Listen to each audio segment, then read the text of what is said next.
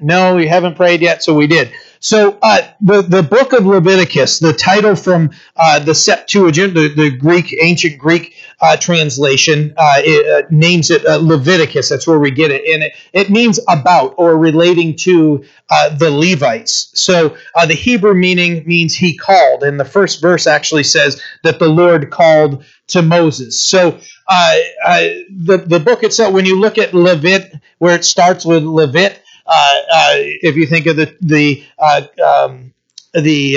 tribe of Levi, right? So it's describing now the actual Levites are only addressed 4 times in this.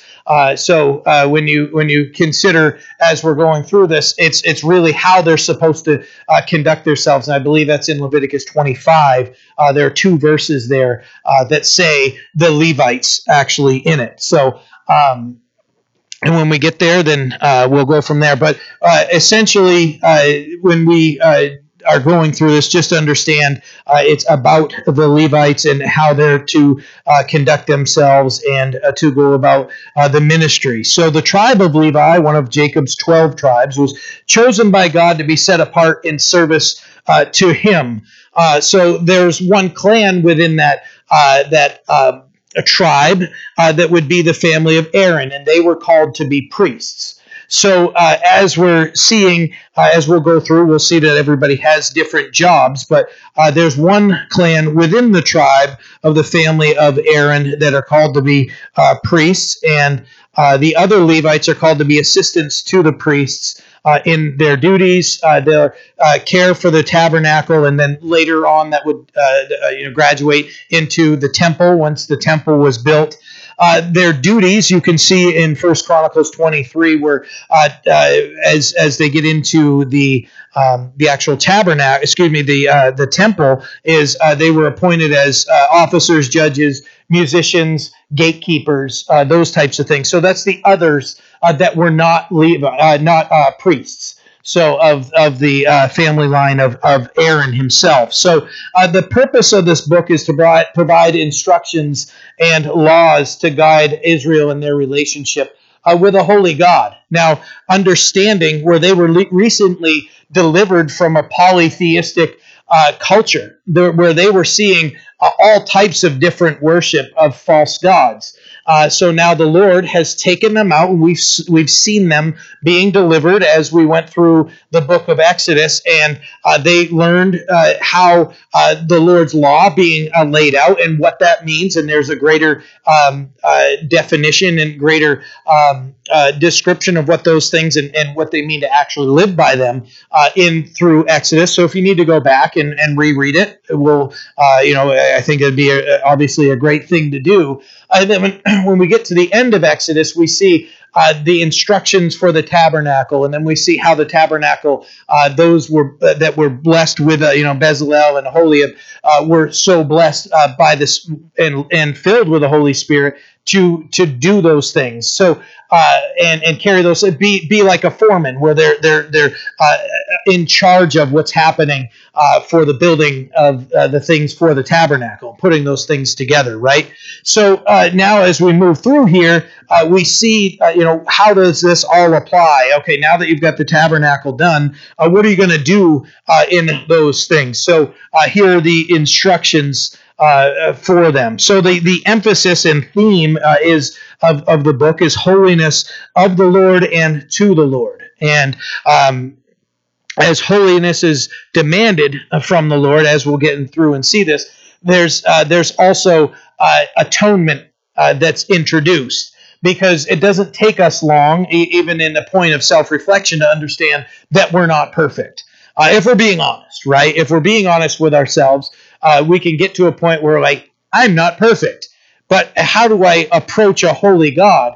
And so we see here there's perfection presented, and then there's atonement that's also presented. So yes, there's perfection that's demanded, and you're not going to meet that. So there's an atonement that is being described here. So we'll go through those things. Now, the holiness that's the part of the theme understand that when we get to Leviticus 19, verse 2, it's telling us that the Lord is saying, "You shall be holy, for I, the Lord your God, am holy." So with the focus of the book and the emphasis of the book being on holiness, understand that God's demand is holiness from us. So with that, like I said, would come atonement, because we aren't holy. We're sinners. And when we understand atonement, we're going to see how that comes into play. But the importance of atonement, that there would be bloodshed to cover our sin. Hebrews 9:22 gives us a good explanation of this, and it says, "And according to the law, almost all things." Almost all things are purified with blood, and without shedding of blood, there is no remission. So, understanding how powerful atonement is in our life, and how powerful holiness is in our life, that those two things come to play in our lives, and understanding who God is as the holy God. Now, atonement is how we obtain holiness. Now, understanding there's such a focus on holiness in this book. There are many words. I'm going to bring to our attention 5 words that are brought up so many times that it would be wrong, I believe, of me to not highlight these things as they were highlighted to me in my study. But holiness is mentioned 91 times in this book. Blood is mentioned 88 times. Atonement 45 times, cleansing 71 times, uncleanness 128 times. Consider those words, right? Consider uncleanness, consider cleansing, atonement, blood, holiness, right? If we put those words together, it's spelling out the gospel message. There's something powerful being revealed that's underlying within it. It's not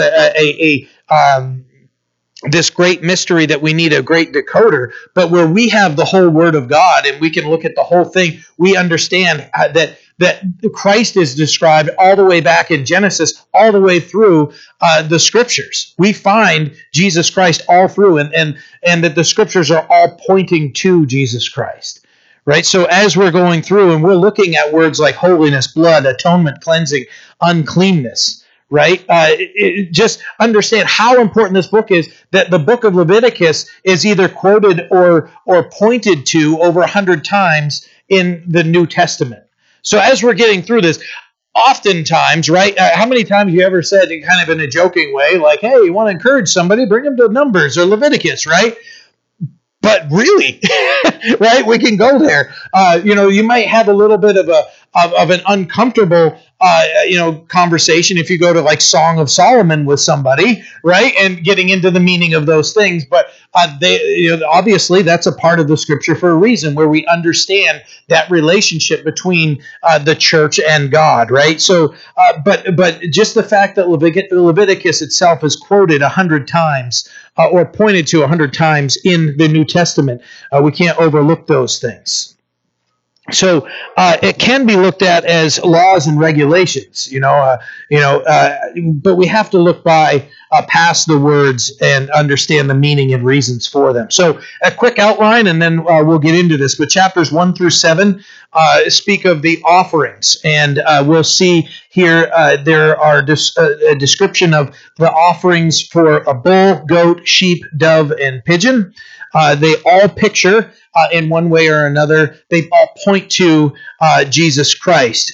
There's also what we'll get into, the peace offerings, or the grain offerings. So when we get into those things in chapters 2 and 3, we'll cover those also. Chapters 8 and 10, the need for atonement for sin. And chapter 8 also talks about the consecration of Aaron and his sons. Chapters 11 through 15, we'll see diets, clean and unclean foods being described, and childbirth and careful regulation of diseases being described in those. Chapter 16 described the Day of Atonement, Yom Kippur, that day that we've spoken of many times, where that was speaking of that where the high priest could go into the Holy of Holies with the blood of the sacrifice. So we'll get into that also. Chapters 17 through 26 deal with personal, moral, and social living, God's guidelines to Israel for practical holiness, feasts, blessings, and cursings for keeping and neglecting of God's words, right? So the blessings that come with keeping it, the curses that come with neglecting God's words. And when we get to chapter 27, we'll go over the vows to the Lord. So some key verses, Leviticus chapter 1, verse 4, that are throughout. What can we glean most from this? Leviticus 1:4 says, "Then he shall put his hand on the head of the burnt offering, and it will be accepted on his behalf to make atonement for him." Another key verse, this is four of them, Leviticus 17:11. "For the life of the flesh is in the blood, and I have given it to you upon the altar to make atonement for your souls. For it is the blood that makes atonement for the soul." Leviticus 19, verse 20 says, "Speak to all the congregation of the children of Israel, and say to them, you shall be holy, for I, the Lord your God, am holy." And lastly, Leviticus 19, verse 18 says, "You shall not take vengeance, nor bear any grudge against the children of your people, but you shall love your neighbor as yourself. I am the Lord." These point to the words and works of Christ. So those types of things those are things that we're going to see. Where Jesus said, if you want to fulfill the whole law, if you want to see what it's all wrapped, you can wrap it up all into this: that you love the Lord your God with all your heart, soul, mind, and strength. And then he refers to here in Leviticus 19:18, where you shall love your neighbor as yourself. So that all comes from this Old Testament book called Leviticus. So moving into chapter 1, this is describing how a burnt offering is to be taken care of, how to proceed with a burnt offering. So the elements of a burnt offering are a bull, ram, or even a male bird, and the male bird might be a dove or a pigeon if somebody's poor. They are to be wholly consumed and of no defect. The reason for this burnt offering. So, guys, this is how I kind of learn. So when you hear me saying these things, this is what I do in my study. I want to understand. I don't want to just read, okay, the burnt offering and go through it. I want to understand, okay, what was to be offered in a burnt offering, and what is the meaning behind it? Like, why is this happening, and what are the purposes of it? So you're getting a little bit of a glimpse into my mind, and that's how the Lord has built me. So this is how I share things. So I want to understand these things. So I look into, okay, what is offered and why. And the purpose this is offered, it's a voluntary act of worship to please God, and it's an atonement for unintentional sin. It's an expression of devotion, and we see within it a commitment and complete surrender to God. So as we're getting into and we're reading through those things, I like to kind of, in my own mind, understand what am I about to consume, and what does it mean? That way, as I'm reading it, I can get to the point where if I've read it, then so I've got these things here, and I want to go back and I want to reread these things. Okay, what is everything that I can take and put into it? And these are the things that I always love to know as I'm reading through these. So just understanding the purpose of these things and how they all come together has greatly blessed me in my study. So verse 1 says, "Now the Lord called Moses and spoke to him from the tabernacle of meeting, saying, Speak to the children of Israel and say to them, when any one of you brings an offering to the Lord, you shall bring your offering of the livestock, of the herd and of the flock.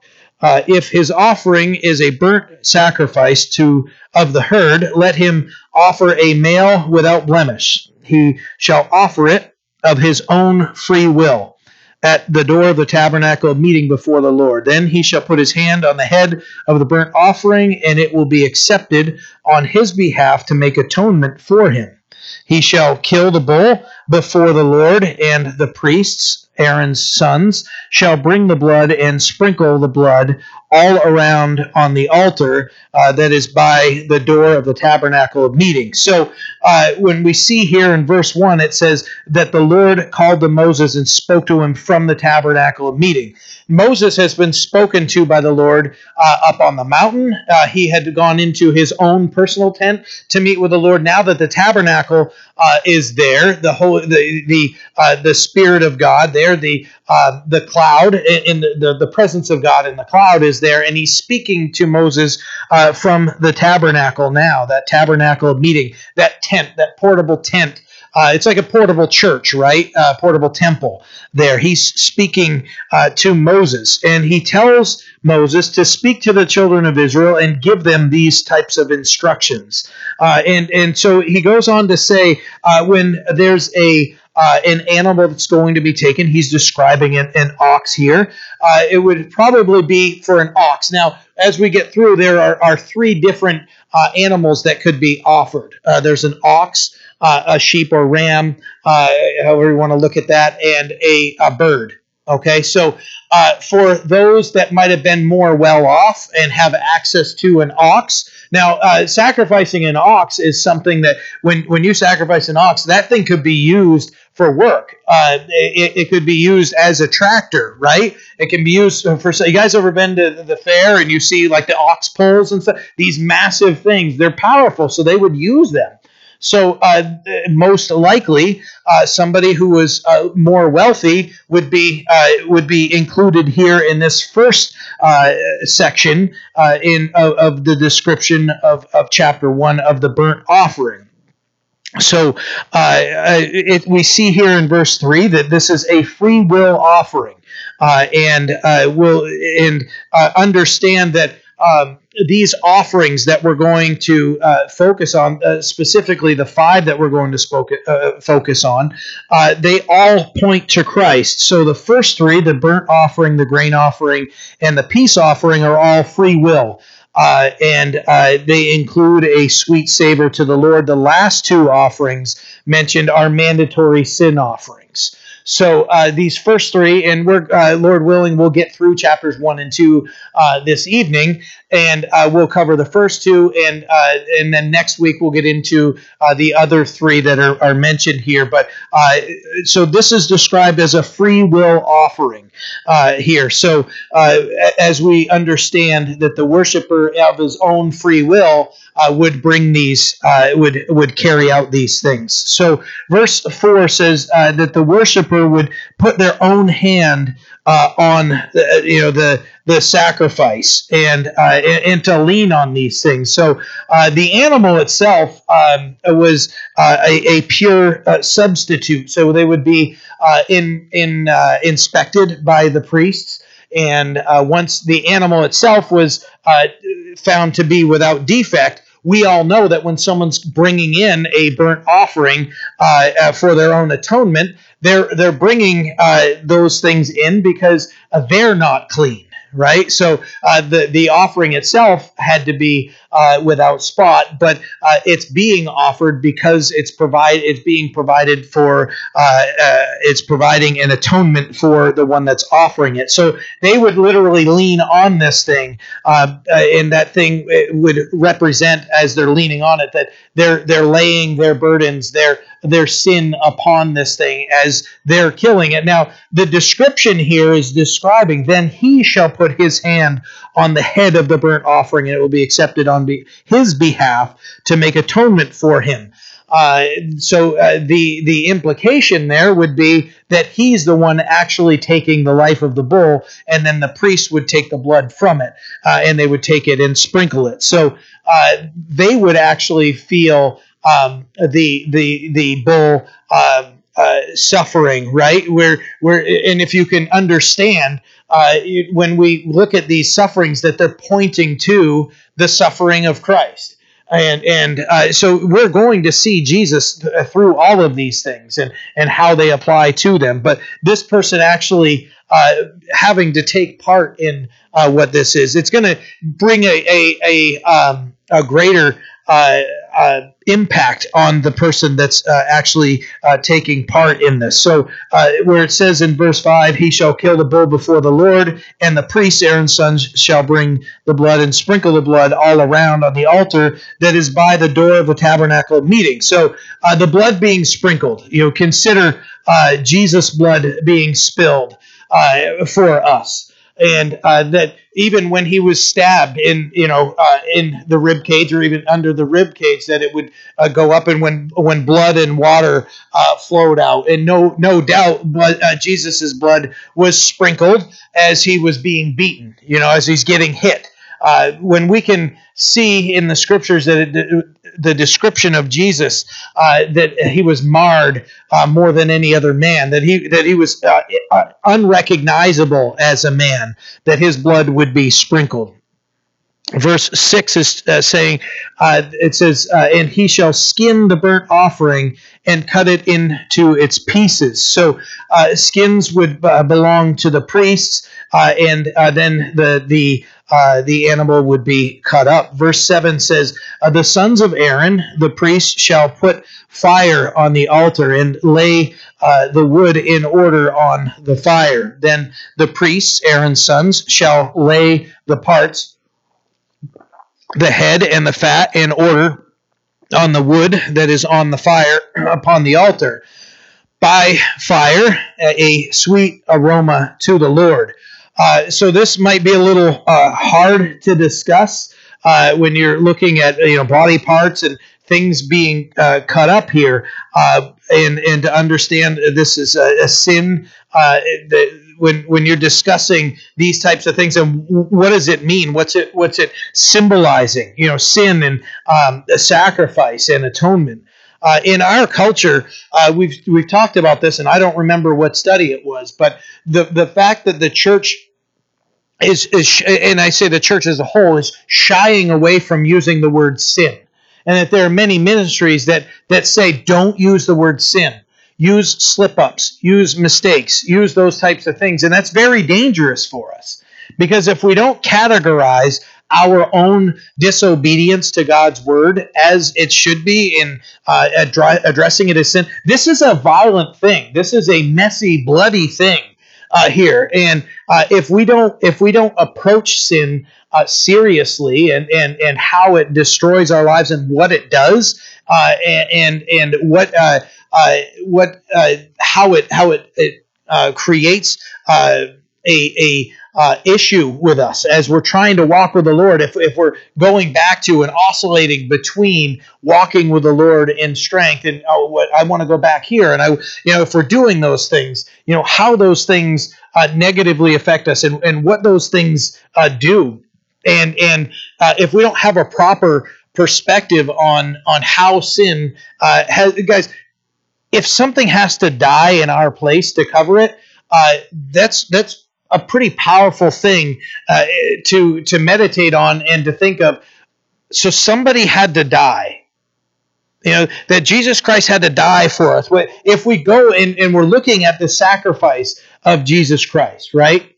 That he sacrificed himself on the cross to bring us to him. If we focus on that and we understand what that means, and I don't know that we will there are times that I think we come to a point of a greater understanding and a greater appreciation of what the cross means.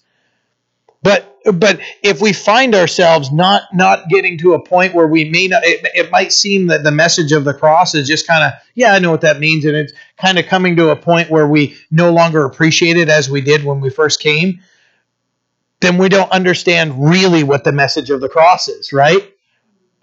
Think of it. This is describing something innocent dying for somebody who did something wrong, right? And if who sinned against God, who committed an offense, a transgression against God, right? So when we consider how great that is, and what it can do to not only our relationship to God, but what did our sin do to negatively affect somebody else? Right? Because our sin unfortunately doesn't just affect us. Because if it did, I think sometimes we'd get to a point where we're like, okay, well, it only negatively affected me. It didn't hurt anybody else. But unfortunately, that's not usually how it works, right?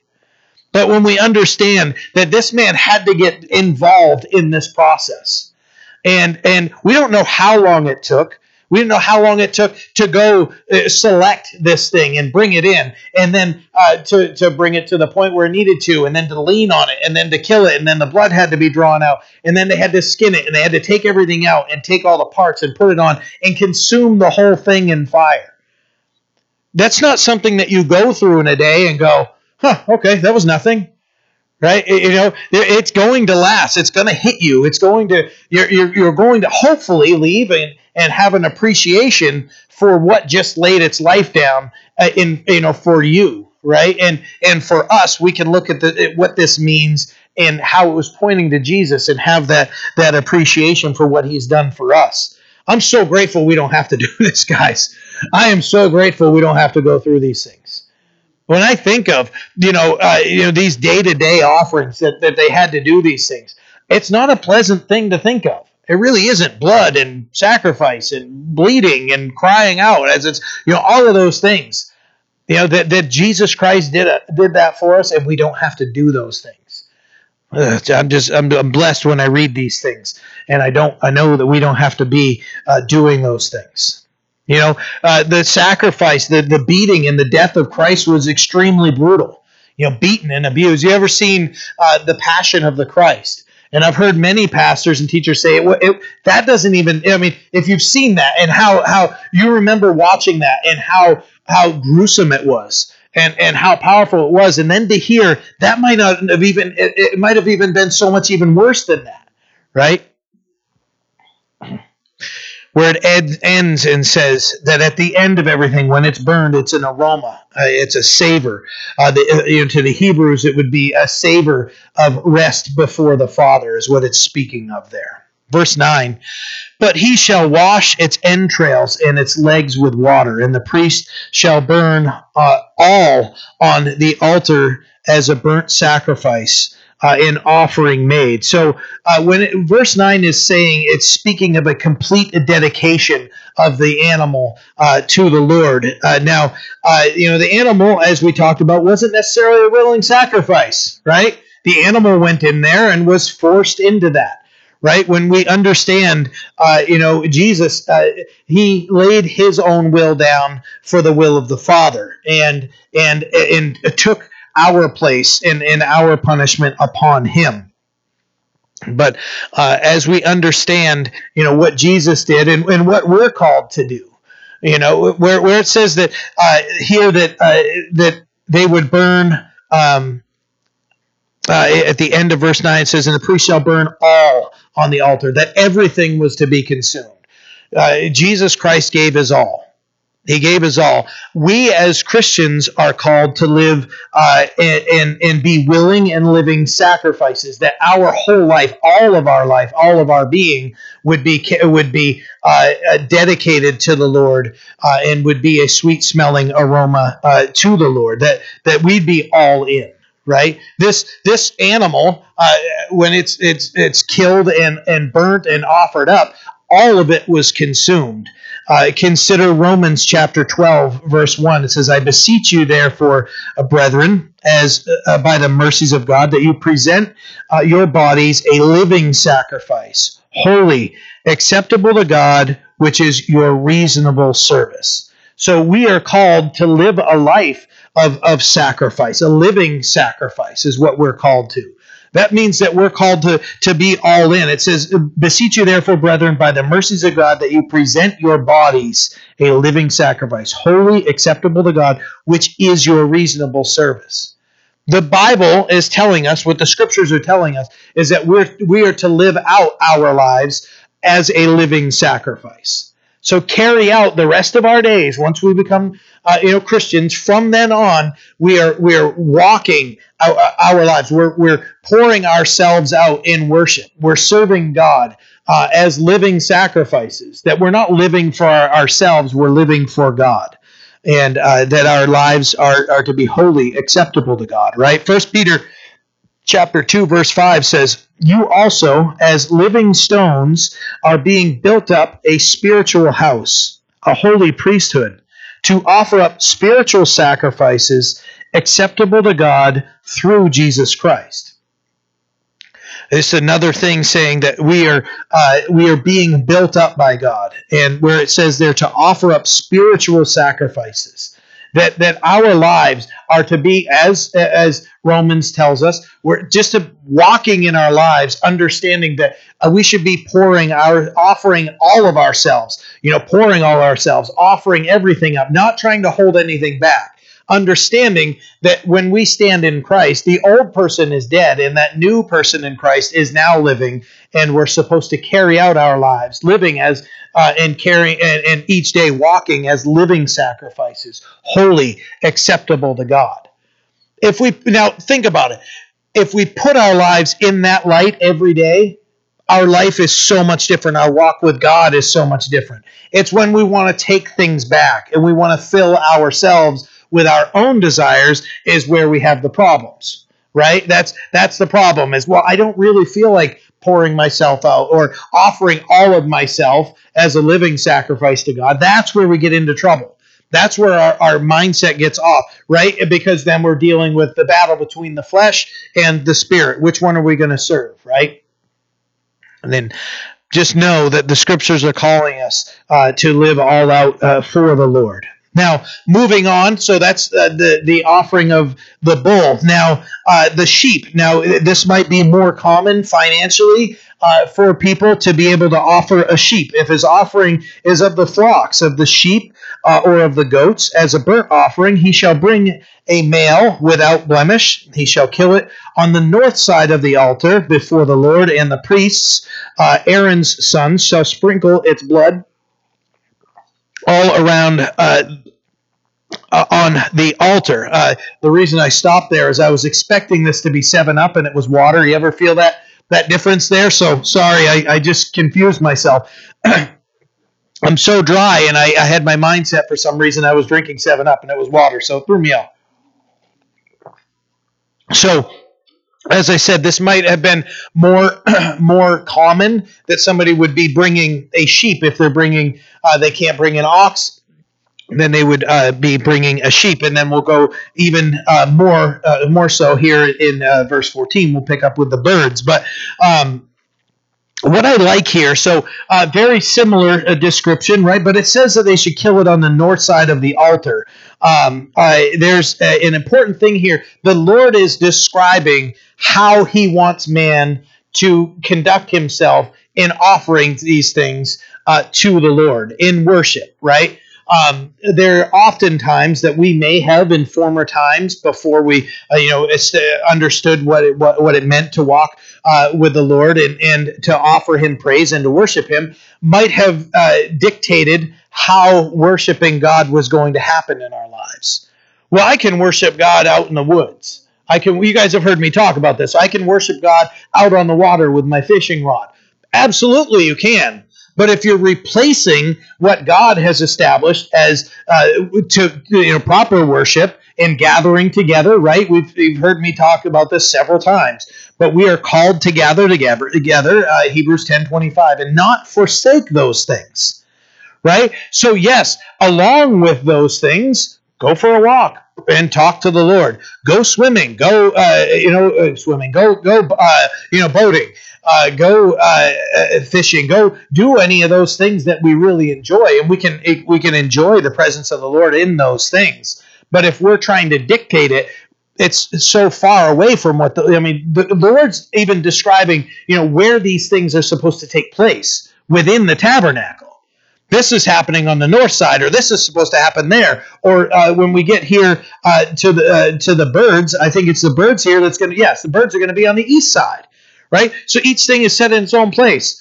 God just does what he wants, and we have to do things according to God's will and not our own will. I love that the Lord is setting those, because if it was man's, what are we going to do? We're going to set our own thing. Well, this is how I do it. I don't know how you do it. And don't we see how that can get very cloudy and muck up the water pretty quickly? Yeah, I like to use the term, clear as mud. To describe, if I'm not understanding somebody, is that about as clear as mud? Because when we get involved in things, that's what happens. But when the Lord is laying these things out, it's very clear. It's set on what He wants. So it has to be a male without blemish on the north side of the altar before the Lord, and Aaron's sons would sprinkle the blood all around the altar.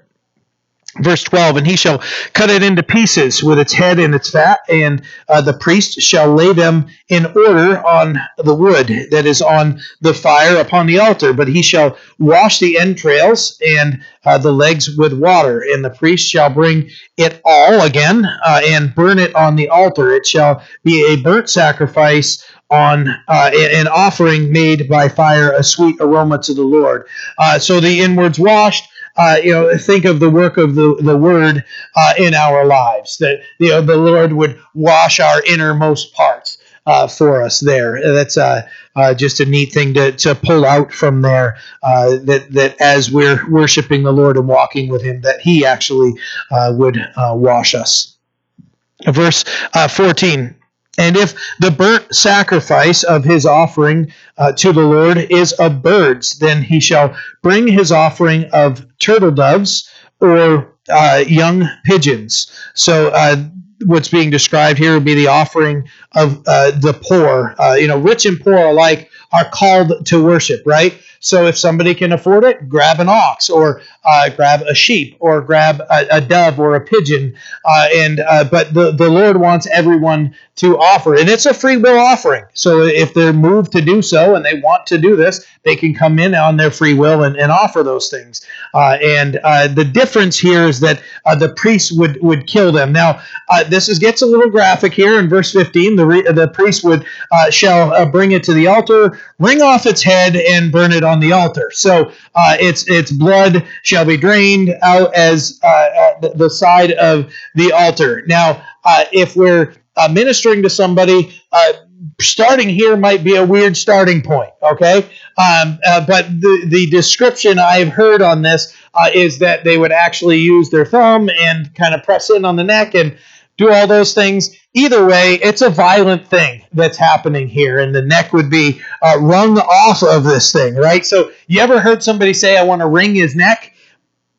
Probably not to wring it off, right? But what's being described is a violent process here. So for the poor, when you consider the poor could come, even those that might think they don't have much to offer. I don't have much to bring to the Lord. Don't ever let that be a discouragement to us. Now, we're not going through these processes in these days, right? We've talked about that. Thankfully, we're not. But God does call everyone to serve, the little or the great. Now remember, if we come to the point where I don't know what I have to offer, I've recently had this conversation in the past couple of days with somebody that says, I don't know how God would use me. I don't know what purpose I would have, because this specific person, as I'm talking with them, there's the description. What they're describing to me is I don't know how God could use me, and the Lord brought to mind as I'm having this conversation the book and the teaching that I've heard from Ken Graves. I haven't read the whole the book, but I know the gist of the book is and Ken Graves wrote it. It's in public. It's public. What is the word? It's in publication, right? Yeah. So it's out there. You can buy it. Okay, right? You can buy it. It's called Master Mission Mate. And when we get to a point, if there's a point of frustration, or for somebody who just came to know the Lord, the important thing to understand is that we have to understand who God is. And we have to have a proper relationship with Him, submitting our lives to Him, understanding that He is our master. He's our Lord, yes, but He's also our master. And when we have a proper understanding of what it is to have the Lord be the master of our lives, then we ask the Lord to show us what is our mission. Lord, what do you have for me to do? That's where we find our purpose in life is from God. Once we know God and we have a proper relationship with Him, then we find out from Him, what is my mission? What am I supposed to be doing with my life? Now, that mission might not be, there's an overall mission to serve Him and to make Him known, right? The Great Commission. Go out and make disciples, right? How does that look? How does God want to use me to do that? It might be I'm naturally blessed as a builder, a musician. I'm naturally blessed in speaking to people, or whatever it is that God has given us. Or what are those things that those tools that God has sharpened and built up in our lives? Then use those, right? Consider, right? What did Jesus say to the disciples and to Peter? From now on, you're a fisherman. Well, you're going to have a great appreciation for this. Now you're going to fish for men, Peter. You were trying to catch fish. Well, now you're going to go catch men. And that meant something to him. That spoke his language. He understood that. And he didn't understand how that was all going to happen, right? But he understood what Jesus was saying. Jesus was speaking to him in a language like, oh, okay, so after the Lord is gone, what did Jesus use Peter to do? Catch men. We're seeing thousands come to the Lord through a fisherman. That fisherman was somebody that once told Jesus, "Depart from me, I'm a sinful man. You want nothing to do with me." And what does God tell him? No, I've got something different for you. I've got a mission for you. And that last part, we're probably not going to get into very much right now, but mate. If we're Christian and single, that should be the order, right? We should know our master and be in right standing with him. We should know what he's calling us to do, and then we find the mate. Because if somebody's looking for a mate and their mission is opposite of our mission, or it's going to take you to different directions. Well, I'm called to Thailand. Well, I'm called to I don't know Trenton, right, or whatever it is, right? Then probably going to have some strain and stress on your relationship, but understand that there are ways to know what it is to walk with the Lord, and how he's going to use us and work, and how he's going to bless our lives. But understand that we're all called to serve God. And it could be in the smallest of ways, right? What is the lesson of the woman, the widow, and the two mites? Right? Jesus stops everything, all their attention. You see in all this stuff and everything. And what grabs Jesus' attention, and what does he have them focus on? And he says that woman who gave the least actually gave the most. Guys, do you understand? Not only was she blessed there, but do you understand the blessings she gives us 2,000 years later? How is that message, that woman's obedience to God, and that woman's giving all of what she had to the Lord, how does that bless us 2,000 years later? That woman, giving, we'll equate it to 2 pennies, okay? I got my last 2 cents, right? And she's giving those. And when Jesus said that she gave more than anybody else, think of how great that sacrifice to God was in God's eyes, and how much that has built our lives up. That there's that we can understand something very powerful in that whatever the little things that God has done the great things he's done, but maybe the little things that he's given us, or the little talents that he's given us, whatever it is, just offer it to the Lord. God, I don't know. I seem to be really good at repairing things.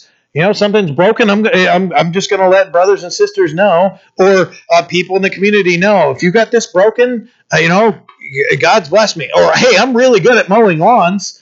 Guys, none of us can say I have nothing to offer the Lord, right? And as pictured here in this burnt offering, everybody could fit into any of these categories. If somebody who's poor wanted to, okay, pigeon or turtle dove, bring those in. You can even catch those things, right? Catch it, bring it in, and hey, buddy, sorry. But think of those things. I love that the Lord doesn't have this requirement that some wouldn't be able to meet. No, God is making it so that everybody could offer this offering, even a turtle dove. What can we serve? How can we serve him, right? Considering, as we wrap up the burnt offering, Christ, it's a picture of Christ's perfect and total dedication to the Father, right? All of these things were burnt on the altar, right? The only thing that wasn't burned was the crop, the stomach of the bird, and that would be where the dung would be. So remove that, and that wasn't offered here. But when you consider the perfect dedication of Jesus Christ, he offered all of himself to the Father. John chapter 10, verse 17 says, "Therefore my Father loves me, because I lay down my life that I may take it again." That perfect dedication in service to the Father. And he laid down everything, that he laid down his life. Romans 5:19 says, "For as by one man's disobedience many were made sinners, so also by one man's obedience many were made righteous." And that in Romans, that dedication, that the Lord's offering would bring those things together, because we studied this in Romans 5, that Adam's sin, that we inherited his sin nature, born as children of wrath, right? We were born with a sin nature that we had to that is just in us. But when we see what Christ did in his obedience to the Lord, that many would be made righteous, that we can come to him as Christ is offering his all to the Lord. Hebrews 10:10 says, "By that will we have been sanctified through the offering of the body of Jesus Christ once and for all." When we understand what Jesus did, that we have been sanctified by his body, everything of Christ being offered up once for all, one time. If you've been brought into the teaching that Christ is currently in eternity being offered up, that if you sin, and I remember somebody telling me this as a kid, so I know this is out there. I don't know how popular it is, but I remember if you sin, you're crucifying Jesus Christ. He's literally being put on the cross again. And that's physically happening to him over and over. And I'm like, how does it end? Like, what? I didn't understand it, and that's the way it was described to me, and it brought me to a great point of what. And I just, and maybe it's somebody just not understanding what Paul was writing about in another scripture, which we don't really have time to get into. But we have to understand Christ's sacrifice was once for all, one time for all. That he did everything, that the offering that he offered up displayed his full-on dedication and commitment to the Father. And he committed everything to the Father that we might be able to stand in his righteousness before the Father. So the burnt offering is a picture of Christ's perfect dedication to the Father.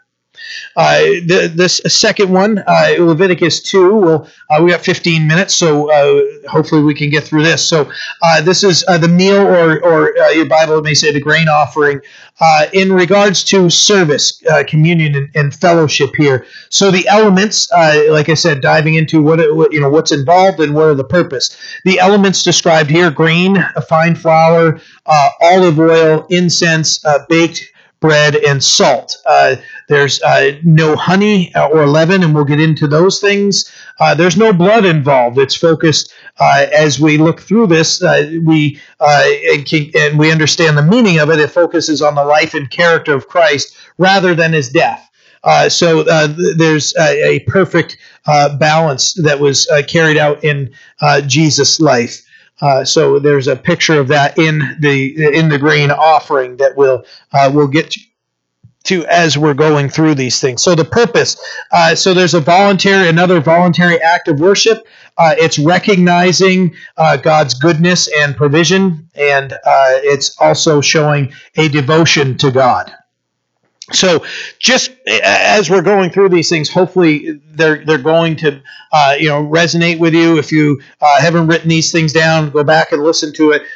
Understanding the purposes and why these things were happening and what they spoke for is important as we're going through the book of Leviticus. So verse 1, when anyone offers a grain offering to the Lord, his offering shall be of fine flour, and he shall pour oil on it and put frankincense on it. So there's no grain offering without oil. So we see here that it should be a fine flour, and that oil was to be poured on it, and they were to put frankincense on it. So the oil, as we understand in the scripture, was a picture of the Holy Spirit. No service should be committed and done without God's Spirit. Consider 2 Corinthians chapter 1, verses 21 and 22. They say, "Now he who establishes us with you in Christ and has anointed us is God, who also has sealed us and given us the Spirit of in our hearts as a guarantee." So, if the Lord's given us the Holy Spirit, which we've discussed in several different of our studies recently, we understand with the Spirit in us, we should be serving the Lord, understanding that He doesn't want us doing anything and offering anything on our own strength, or including anything that would not be from Him or about Him. That it would all be about His Spirit. And even speaking of frankincense being offered here with a fragrance. And in verse 2. He shall bring it to Aaron's sons, the priests, one of whom shall take from it his handful of fine flour and oil with all the frankincense. And the priest shall burn it as a memorial on the altar, an offering made by fire, a sweet aroma to the Lord. The rest of the grain offering shall be Aaron's and his sons. It is most holy of the offerings to the Lord by fire. Now, as we see here, there's a sweet aroma that's being described. So once everything's put together, the priest would put their handful in and then go and they would burn that as a memorial on the altar as an offering made by fire, which would be a sweet aroma to the Lord. So the rest of this offering would be to Aaron and his sons. It would be most holy. So Aaron and his sons, and we'll see here when we get down to verse 10 a little bit more of why Aaron and his sons are being brought in here. But essentially, they didn't inherit what everybody else did, and they were provided for by tithes and offerings. So where they're mentioned here, we'll get into it here in just a few verses. Verse 4. And if you bring as an offering a grain offering baked in the oven, it shall be unleavened cakes of fine flour mixed with oil, unleavened wafers anointed with oil. But if your offering is a grain offering baked in a pan, it shall be of fine flour, unleavened, mixed with oil. You shall break it in pieces and pour oil on it. It is a grain offering. So we see oil being poured on the offering. When we consider oil and where Christ is pictured even in this, the power of the Spirit being demonstrated in Christ's ministry, right?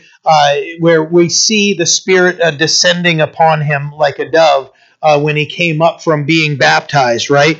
And we see the Lord ministering. Jesus was born of the Spirit, Luke chapter 1, right? In Acts chapter 10, verse 38, it says, how God anointed Jesus of Nazareth with the Holy Spirit and with power, who went about doing good and healing all who were oppressed by the devil, for God was with him. So we keep seeing this oil mixed in, and we see you shall break in pieces and pour oil on it, right? The importance of the oil and what it was symbolizing, which we've already discussed also. You know, when in Acts chapter 1, verse 8, we received the power as Christ promised this to the apostles when he sent them out. They said that they were going to receive power to live for God and to minister. It says in Acts chapter 1, verse 8, but you shall receive power when the Holy Spirit has come upon you, and you shall be witnesses to me in Jerusalem and in Judea and Samaria to the end of the earth. So where all these things are being described, you're going to bring these things. They're unleavened, and we'll talk about that here also. And there's another one that says there, if we haven't read it already, speaking of unleavened and no oil, no honey being described here, and we'll get into those also. But leaven being a picture of sin, yeast being a picture of sin in the Scripture. So as we're going through here, some of these key words or phrases that are coming up are probably going to bring reminders to us as we're going through here and pointing us to things that we're going to remember from the New Testament. Verse 7. If your offering is a grain offering baked in a covered pan, like a frying pan, King James might say a frying. I think it's King James that says frying pan in there. It shall be made of fine flour with oil. You shall bring the grain offering that is made of these things to the Lord, and when it is presented to the priest, he shall bring it to the altar. So even if somebody was bringing something that had been baked, they bring it and that's made of these things to the Lord, and then it's presented to the priest, and they shall bring it to the altar. Verse 9 says, Then the priest shall take from the grain offering a memorial portion and burn it on the altar. It is an offering made by fire, a sweet aroma to the Lord. So we see the theme and what's being presented here, and how they all are a sweet aroma to the Lord. Verse 10, And what is left of the grain offering shall be Aaron's and his sons. It is most holy of the offerings to the Lord made by fire. So as I said before, the Levites didn't inherit territory. They resided in 48 different cities throughout Israel, but they didn't have their own property. They didn't have their own way to, okay, now I'm going to have my own flocks and those things. Their responsibility and their mission was to serve in the temple, either as an assistant to the priests or as priests. So that's what they were called to do. So their income came from tithes and offerings. So as these things are being offered, those that didn't require, like the burnt offering, for everything to be offered, then they would get some of these things and be able to provide for themselves and be provided for by the people. Verse 11, No grain offering which you shall bring to the Lord shall be made with leaven. This is the part I was talking about here. For you shall burn no leaven, nor any honey in any offering to the Lord made by fire. So God wants pure grain or oil, nothing that will corrupt or ferment, right? Where leaven is the description, it's a picture of sin, and even think of even leaven, where the Lord was speaking of the unleavened cakes when Israel was led out of Egypt. They didn't have enough time to bake their cakes, so they ate them without leaven. But what we see even being presented here is that nothing is to be added to. So you might consider it no artificial sweetening. This is natural worship and sweetness only being described. We are going to see here in just a moment salt being added in there. We'll look at salt here in a minute. But leaven in and of itself was not to be brought in here, or a sweetener like honey. So 1 Corinthians 5, speaking of leaven, verses 6 through 8 say, Your glorying is not good. So this is Paul correcting the church in Corinth. He says, Your glorying is not good. Do you not know that a little leaven leavens the whole lump? So a little bit of yeast affects all of the lump of what's being baked or cooked, right? So therefore, purge out the old leaven, that you may be a new lump, since you truly are unleavened. For indeed, Christ, our Passover, was sacrificed for us. Therefore, let us keep the feast, not with old leaven, nor with the leaven of malice and wickedness, but with the unleavened bread of sincerity and truth. So the picture that even unleavened bread would be a picture of a life lived in sincerity and truth there. So there's a lot to see that how leaven is a picture, or it's a example of things that should not be a part of our life. Is eating leavened bread a bad thing for us? No. But when it came to worship, there was nothing to be offered that would symbolize yeast or sin, right? It symbolized sin that permeates. So even a little bit of sin negatively affects us, right? Verse 12, As for the offering of the firstfruits, you shall offer them to the Lord, but they shall not be burned on the altar for a sweet aroma. So firstfruits were not to be burned.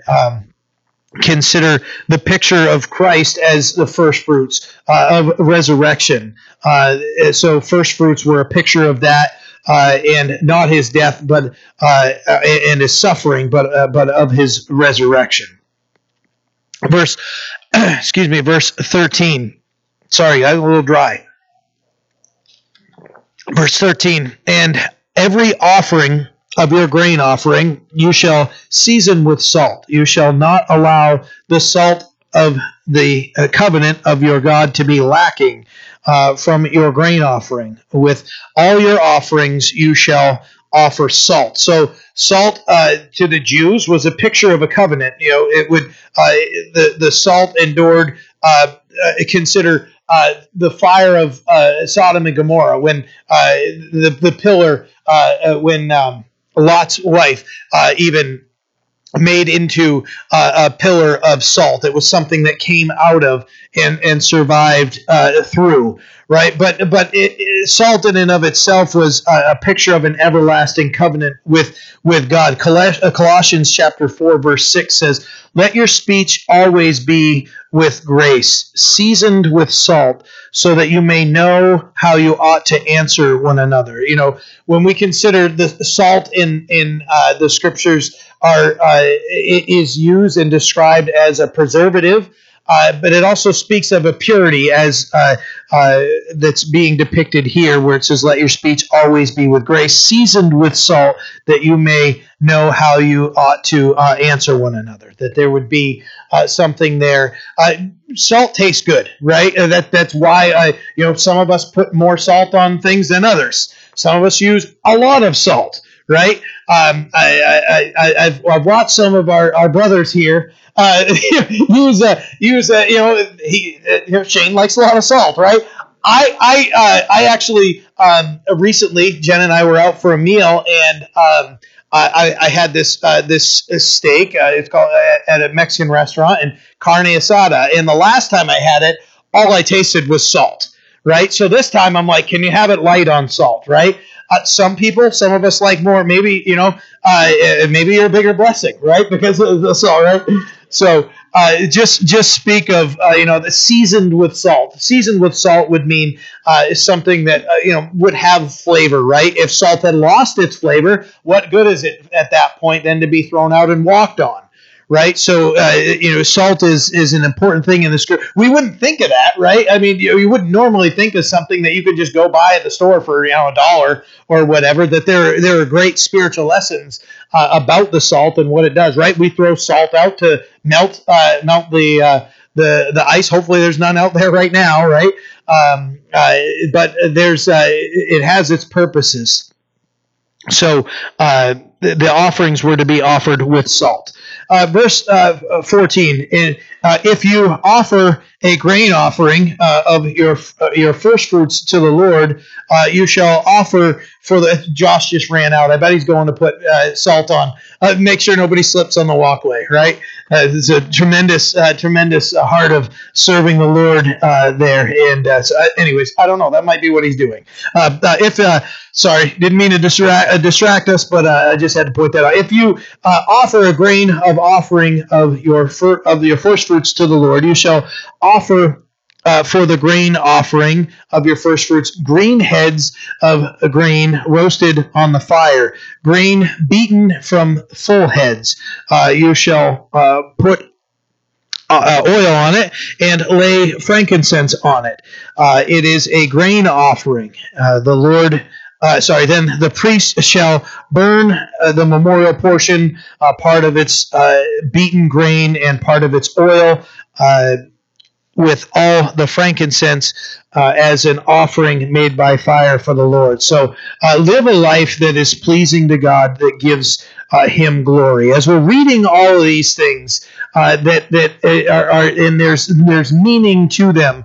When we consider what I had talked about, this life of service to the Lord, and the recognizing God's goodness and provision, and when we live a life of devotion to the Lord, understand when we see these things and the picture of what it is. Now, this specific offering is also reflective of Christ's perfect character, and that his perfect character was a fragrance to God, right? So there was no leaven or honey to be introduced to these things. There's a picture there of Christ's perfect character before the Lord. And there's also a lesson for us to learn of how are we to live our lives. Ephesians chapter 5, I've got two things to share with you when we're done. Verse 2 of Ephesians 5 says, "And walk in love as Christ also has loved us and given himself for us, an offering as a sacrifice to God, a sweet-smelling aroma."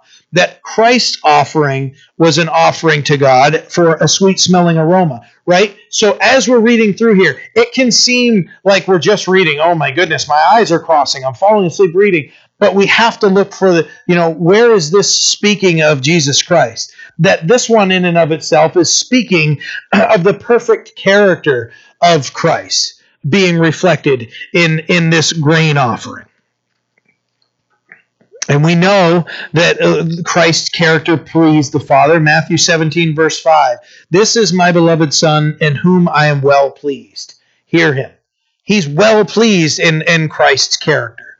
As his Son walked this earth and demonstrated how to live a holy life, God the Father saying, "This is my Son, in whom I'm well pleased." Hear him. Shut up, stop talking, and listen to what he has to say, right? Listen to him. Hear him. I'm very well pleased in his character. That God was, pleased by Christ's perfect character. So next week we'll pick up in chapter 3, and we might make it through 3, 4, and 5 to finish out the offerings there, and then continue to move through. But who knows? I might get long-winded and we go through one. But just there's so much here, and I really in an hour it's hard to do them proper justice. But what I glean in my own reading and then in my own study and everything, the Lord lays on my heart, and that's what we look at. But I encourage you to go back through, go back through and study and learn more about these things. That, how is the Old Testament pointing to Jesus Christ all the way through? How can I understand this better? When we understand, okay, the burnt offering and the grain offering, how do these say that burnt offering, complete and total dedication and commitment to God, and the picture of Christ's perfect character before God. How do we glean those things? If those aren't things those are new to us, well, how do we know those things so that I can apply those things to my life and have a greater understanding of Him? Amen. Amen. Let's pray. Father, we thank you for your word, and we pray, Lord, that we'll have a greater understanding as a result of being here together and reading the first two chapters of Leviticus. We pray, Lord, that you continue to open our eyes, that we would see you in all of these scriptures and understand you better and know you more. We thank you for your faithfulness to us, that we can meet here together and study, and we're grateful for the work you're doing in our hearts and lives. We pray that you would be blessed and help us to live lives that reflect the perfect character of our Savior. And Lord, that we would live our lives as living sacrifices, all in to please you, and that our lives would be a sweet-smelling aroma to you as we look to bless and honor you with all that we do and say. In Jesus' name we pray. Amen.